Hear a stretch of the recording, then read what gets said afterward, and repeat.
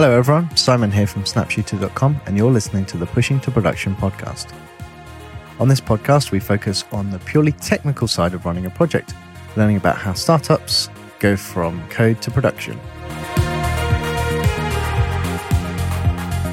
This week, I'm joined by David O'Brien from ARGOS Cloud Security. How are you doing, David? Hey, Simon. Very well. How are you? Yeah, good, thanks. Trying to get all these podcast recordings done.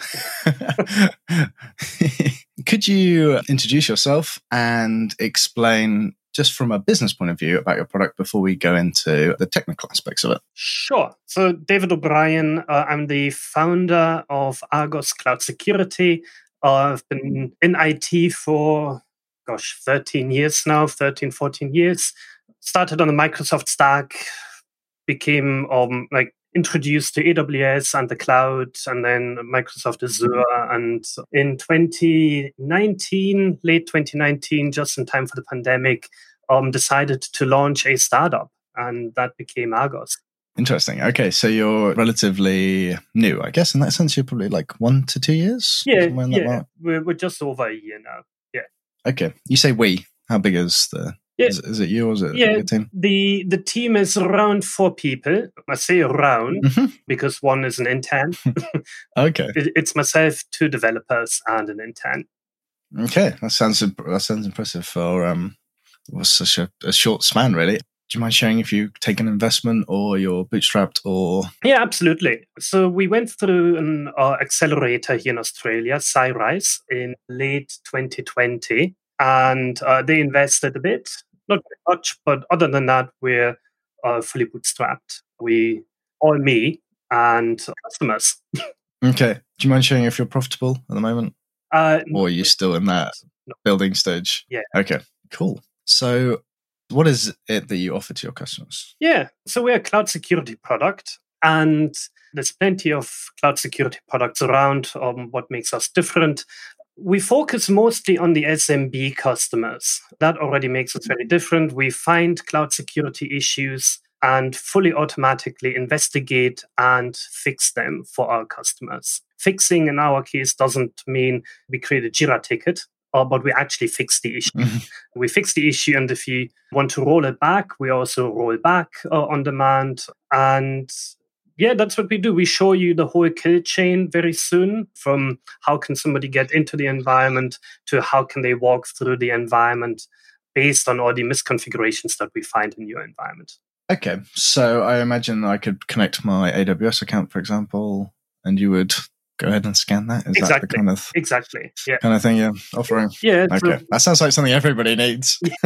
Yeah, it is. And we see a lot of success with smaller organizations where it's you want to be secure, but you don't really have a cloud security team or a cloud security person that can look at it full time. And that's where ARGOS then comes in and looks at your environment 24/7. We're set up in minutes. There's not really much fine tuning that's required. You put us into your Slack channel with a 1-click integration, and we tell you when we find something and when we do something. Cool. This is like an interview by aggregation, because now I can ask you things about tech stacks and get a more sort of general view of what people are doing. But we'll get to that in a minute. What is your tech stack? How are you powering all of this? Yeah. So we're a .NET application running on Microsoft Azure, fully serverless. So we're .NET Core on a Linux Azure function app, basically. So serverless application. Okay. I was going to ask you, who do you prefer, AWS or Azure? But I think I've probably got my answer there. Nah. Look, I am a Microsoft Azure MVP. So I personally really like the Microsoft Cloud. There's a reason why we picked Azure to get our application off the ground and get it running. But I've worked on AWS for probably the last 10 years as well. As a consultant, I think all clouds are pretty much equal. And I've just made probably 1 million enemies and friends at the same time. I was going to say I think that's a good answer to the question. Yes, we have to also remain very neutral here because we deal with all the different cloud providers. So when people ask about storage and stuff, we have to sort of carefully say the pros and cons, but yeah, absolutely. try not to be biased. And our customers are on Microsoft, on AWS, and on Google, and we support all three, and we don't discriminate. No, fair enough. I'm going to ask a question because it's top of my mind. What do you see? What is the most common thing you find when you're looking, for example, a fresh business who connects with your system? Yeah, is it they've left ports wide open? Yes. Is it API credentials that are just absolutely or completely overprivileged? Like, where do you see people most tripping up? Yeah, somebody the other day asked me, "What's your prediction for 2022?" And I said it's the same as the last 10 years. People are just going to put ports open on the internet, and it's mostly RDP that we find on the internet. So remote desktop protocol on a Windows VM. Okay. And that's not just on Azure, that's also on AWS and on Google, and it's just wide open. And that's really what we find the most, ports open on the internet. And then there's storage accounts that are open that shouldn't be open. And we see actually quite a lot of databases on the internet. But yeah. Oh, okay. Well, MySQL open to all remote connections. Yeah, it's something like that. Yeah. We now have over 1 million resources, customer resources in our database, and or under management really. And open remote desktop protocol is the most common detection we have. Okay, so I presume the way you mitigate that is by putting firewall in front and limit access to a particular, for example, offices, or you just delete them? We actually delete the rule. There's no reason to have RDP open on the internet. Okay. Yeah. Fair enough. I don't know anything about Windows VMs or anything, or Windows in general. Well, it's actually the same on Linux. So we find a lot of SSH on the internet as well, and we go and delete the rule. So our remediations are all driven by customer input. We actually go and ask. So when we find this, or we asked, and that's how we build Argos, or we asked, well, if we find this, what do you want us to do? And security teams go and say, well, if you find that, delete it. If you find that, do this. If we find that, do that. And with open ports, customers go and say, get rid of it. We don't want that. We shouldn't have that. So we do. Fair enough, yeah. I'm sure from our point of view, we connect to people's servers, so we need like SSH open. But I imagine a lot of people don't just add our whitelist to their firewall and potentially just open it up. So yeah, my mind's going whether we should test that and say to people, "Oh, by the way, you've opened that port way too much." Yeah, yeah, yeah. Interesting. Yes, I do remember looking at logs of old servers and seeing just hundreds of thousands of attempts to log in. So interesting. So, how many assets did you say you were under management? Is that how you described it? Yeah, currently around 1 million. Okay. So I presume you have to scan them pretty frequently to make sure that things aren't changing. Yes, we scan pretty much, we say near real time. So every couple of minutes we scan our customers. Oh, really? That quick? Yeah. That's soon. So, if I put a bad firewall rule in there, you would come and let me know within minutes. Yes. That is impressive. Yeah, there's a very good reason for that. And I can get into the whole history of Argos in a different conversation, but it only takes a couple of seconds for somebody to really get into an environment. And AWS, Microsoft, and Google IP blocks are constantly being scanned by good and not so good people. And they're constantly tested. And we put a couple of honeypots out a couple of months ago.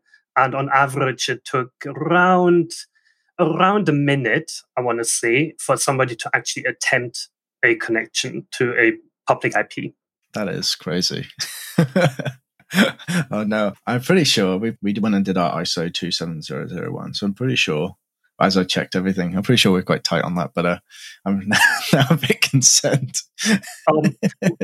Happy to go into why I think compliance is not security. But I mean, this might put us in a bad light, but yeah, sure. Go ahead with it.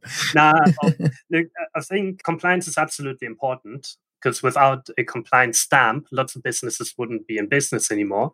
But compliance is also a very point-in-time check, and checks for lots of things that aren't necessarily directly security related.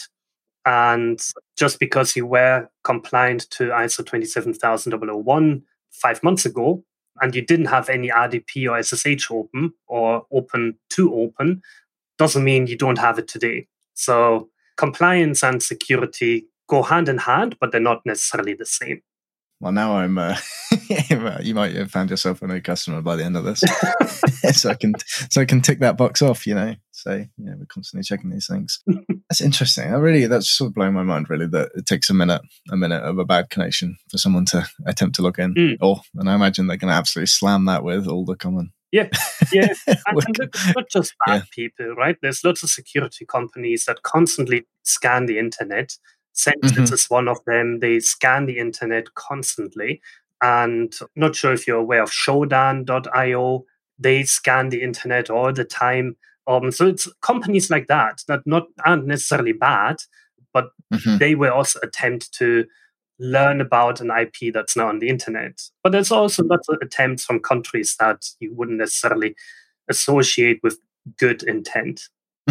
So how have you built a system that can scan at the moment over 1 million, but I imagine you're growing quite well. How do you scan that frequently, that many different assets? Yeah, Azure Functions is really good at that, at scaling out on demand.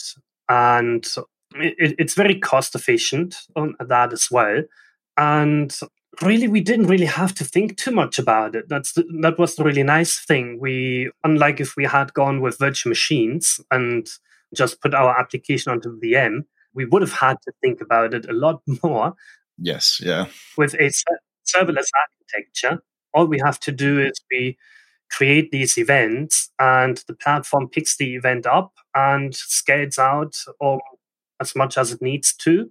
We have to make sure that we aren't too aggressive in scanning our customer environments, because there's also API limits and throttling that could happen on customer side, and we don't want to impact them by doing that. Yep. But really, by using the right infrastructure, and on Azure, it's Azure Functions. On AWS, we could have achieved the same thing with Lambda, or on Google with Google Functions, Google Cloud Functions. We really didn't have to think about it.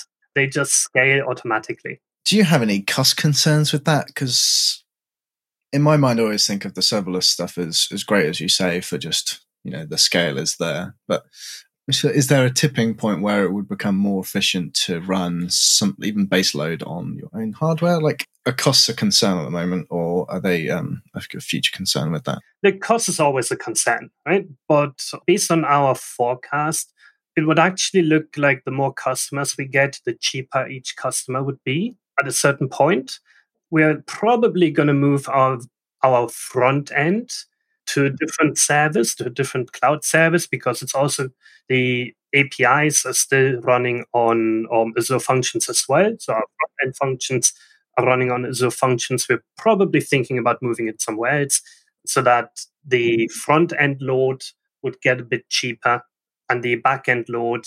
Look, for now, our forecast for the next year or two, maybe could be a stretch, isn't looking like it's going to be costing us too much. There's some ideas of moving it to something more stable, as in like a container platform like Kubernetes, for example, where we can properly forecast and predict the cost depending on the customers. But Azure Functions at the moment is doing a really good job for us. That's good. Yeah, we haven't gone serverless. We're running servers, virtual servers. But I'm really curious to try you out after this. Yeah, our application isn't even the most expensive part of our product. It's really the database, our backend. Okay, because we execute around 50 million database requests a month at the moment. And that's costing us quite a bit. I would say our database is probably 60% of our cost at the moment. Interesting. Yeah. I presume you're using a managed database for that? Yes, we're using... Or are you running... Yes. Yeah, we're using Cosmos DB, which is a NoSQL database, so a non-relational database. Okay, is that managed by Azure, yes, or is that managed by you? Yeah, so the equivalent of that on AWS would be DynamoDB. Okay. Yes, I can see why. For us as well, the database cost is one of the most expensive parts of the system to get a redundant and always online and balance between different actual data centers it's it's pricey. So, but crucial. Like, as in, if everything else fails, it's not a good day. But if if the database fails, it's a terrible day. So, thinking about terrible days, do you have any horror stories that have happened? Yeah. In the first 2 years. This is my favorite segment. A very big thing about what we do or what we want to achieve is to not bother our customers too much. We have customers that come from other products where they currently have 50,000 high criticality alerts in those products, right? And yes, doesn't mean anything. Like, nobody has 50,000 high criticality alerts. And they're constantly being bombarded, and it's the whole alert fatigue topic that everybody knows about. So we want to make sure that we really only notify someone when it's really a security issue, when it's really something that is really critical and they really have to do something. That's when we want to notify them. We had a bit of a code regression in one deployment, and we actually briefly closed all our customer detection. So we changed the state of each detection from open to closed. And then the next minute, opened it all up again. So we opened them all and then sent every customer a single notification for each open detection. So their Slack or Teams channels were just flooded with notifications. And everybody went, WTF is happening. And yes, so that was a bit that was very annoying because it was something that we could have caught and we didn't. Yeah. Did that push a lot of people to fix some of these open issues? or just to ignore them again? Yeah. We now have the auto remediation. So we kind of hope that our customers don't have to do too much because they rely on us to do it. But yeah, in that case, they were more annoyed that we sent them so many notifications rather than them actually doing something. Yeah, I can imagine so. I think people ignore the notifications we send, so I can't imagine. In your case, I have something. It's called Collide, and it's a Slack integration, and it messages people on the team to let them know that their computers are insecure. Like, example, the OS is out of date and stuff. And that does get annoying after 3 days where you're busy and don't really have the time to do a full system update, and they're getting notified every single day. But it's pretty useful. It found keys and stuff on my machine that shouldn't be there. Recovery keys in the download folder and stuff. So it's handy. Yes. yeah, definitely tick that off before the auditor came around. Cool. I had to ask because where you are, is there anything else that you see people doing wrong when it comes to security? Yeah, not going too much into technically what they're doing wrong, but I think what a lot of people, a lot of organizations treat security too much like compliance. And I always go on about compliance and security. It is, if we have a product that tells us what's wrong, we're fine. But then they don't do anything about it.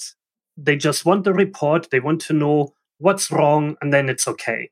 But they don't have anybody to actually do anything about it. And I think that's a very common theme. That's been like that for forever. When I started in IT as a consultant, I've already seen that. It's never changed, and I don't think it's ever really going to change. ARGOS is trying to change that a bit by offering the remediation, easy remediation, auto remediation, where you can give us the permission to make changes and actually help you become more secure. So it's not just here's a report and we know what's wrong. So if something ever happens, then yes, we knew it was going to happen, but we didn't do anything. But now we can actually do something. I think go not too much into people don't set that tick box on an S3 bucket or something like that. It's more the how people treat security in general. Okay, like the attitude towards it, not the interesting. Yeah, I think you've scared me into doing it. to check everything after this. Yeah, because I'm petrified of any security vulnerability would probably be catastrophic. So yeah, absolutely. And look, especially also for us as a security product, right, where we know about our customers' insecurities or security issues. Yep. I haven't dreamt about it yet, but before going to bed, I do sometimes wonder, have we done everything we can? And apparently we have. Apparently we're fine, and never say never, and you never know. But and if somebody really wanted to get into an environment, they can in some ways. There's always 0 days that people can use to get into an environment. But I think everything we can do, we did. So we're fine on that, hopefully. Yeah, you don't wake up in cold sweats in the middle of the night thinking we got a big target on our back here.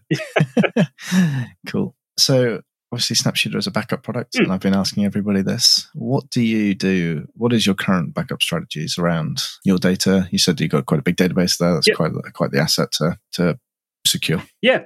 As it is a managed database, we rely on Microsoft's managed backups.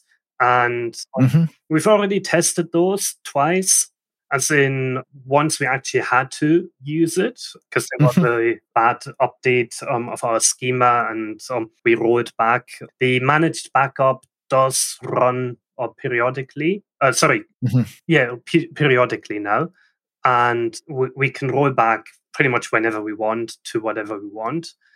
And that's quite nice. It's quite neat. We don't really have to do much about it. We can configure it in our deployment template in our infrastructure as code. So we don't really have to do anything about it. And that's really the only thing we actually have to back up is our database. Everything else is immutable. Okay. And the last question I have is around your serverless stuff, around deployment. How do you deal with keeping, I presume you have many different functions, serverless things that run. How do you keep all of them in sync as part of like your development cycle and test them? How do you test them intertwined? I imagine there's quite a bit of, how do you cope with that scenario? If I put my previous life consultant hat on, I would say badly. That's very fair. That's honest. Yeah, and if I put my startup founder, tech CTO, CEO hat on, I'm going to say exactly the way we need to do it. We have a local test environment that we all run on and develop against. We have a few tests that we run with, in our deployment pipeline, so in our build and deployment pipeline. And if those tests fail, then our build and deployment fails. And look, we have over 100 distinct functions already that we... Okay. That's a lot to keep in sync with each other. Yeah.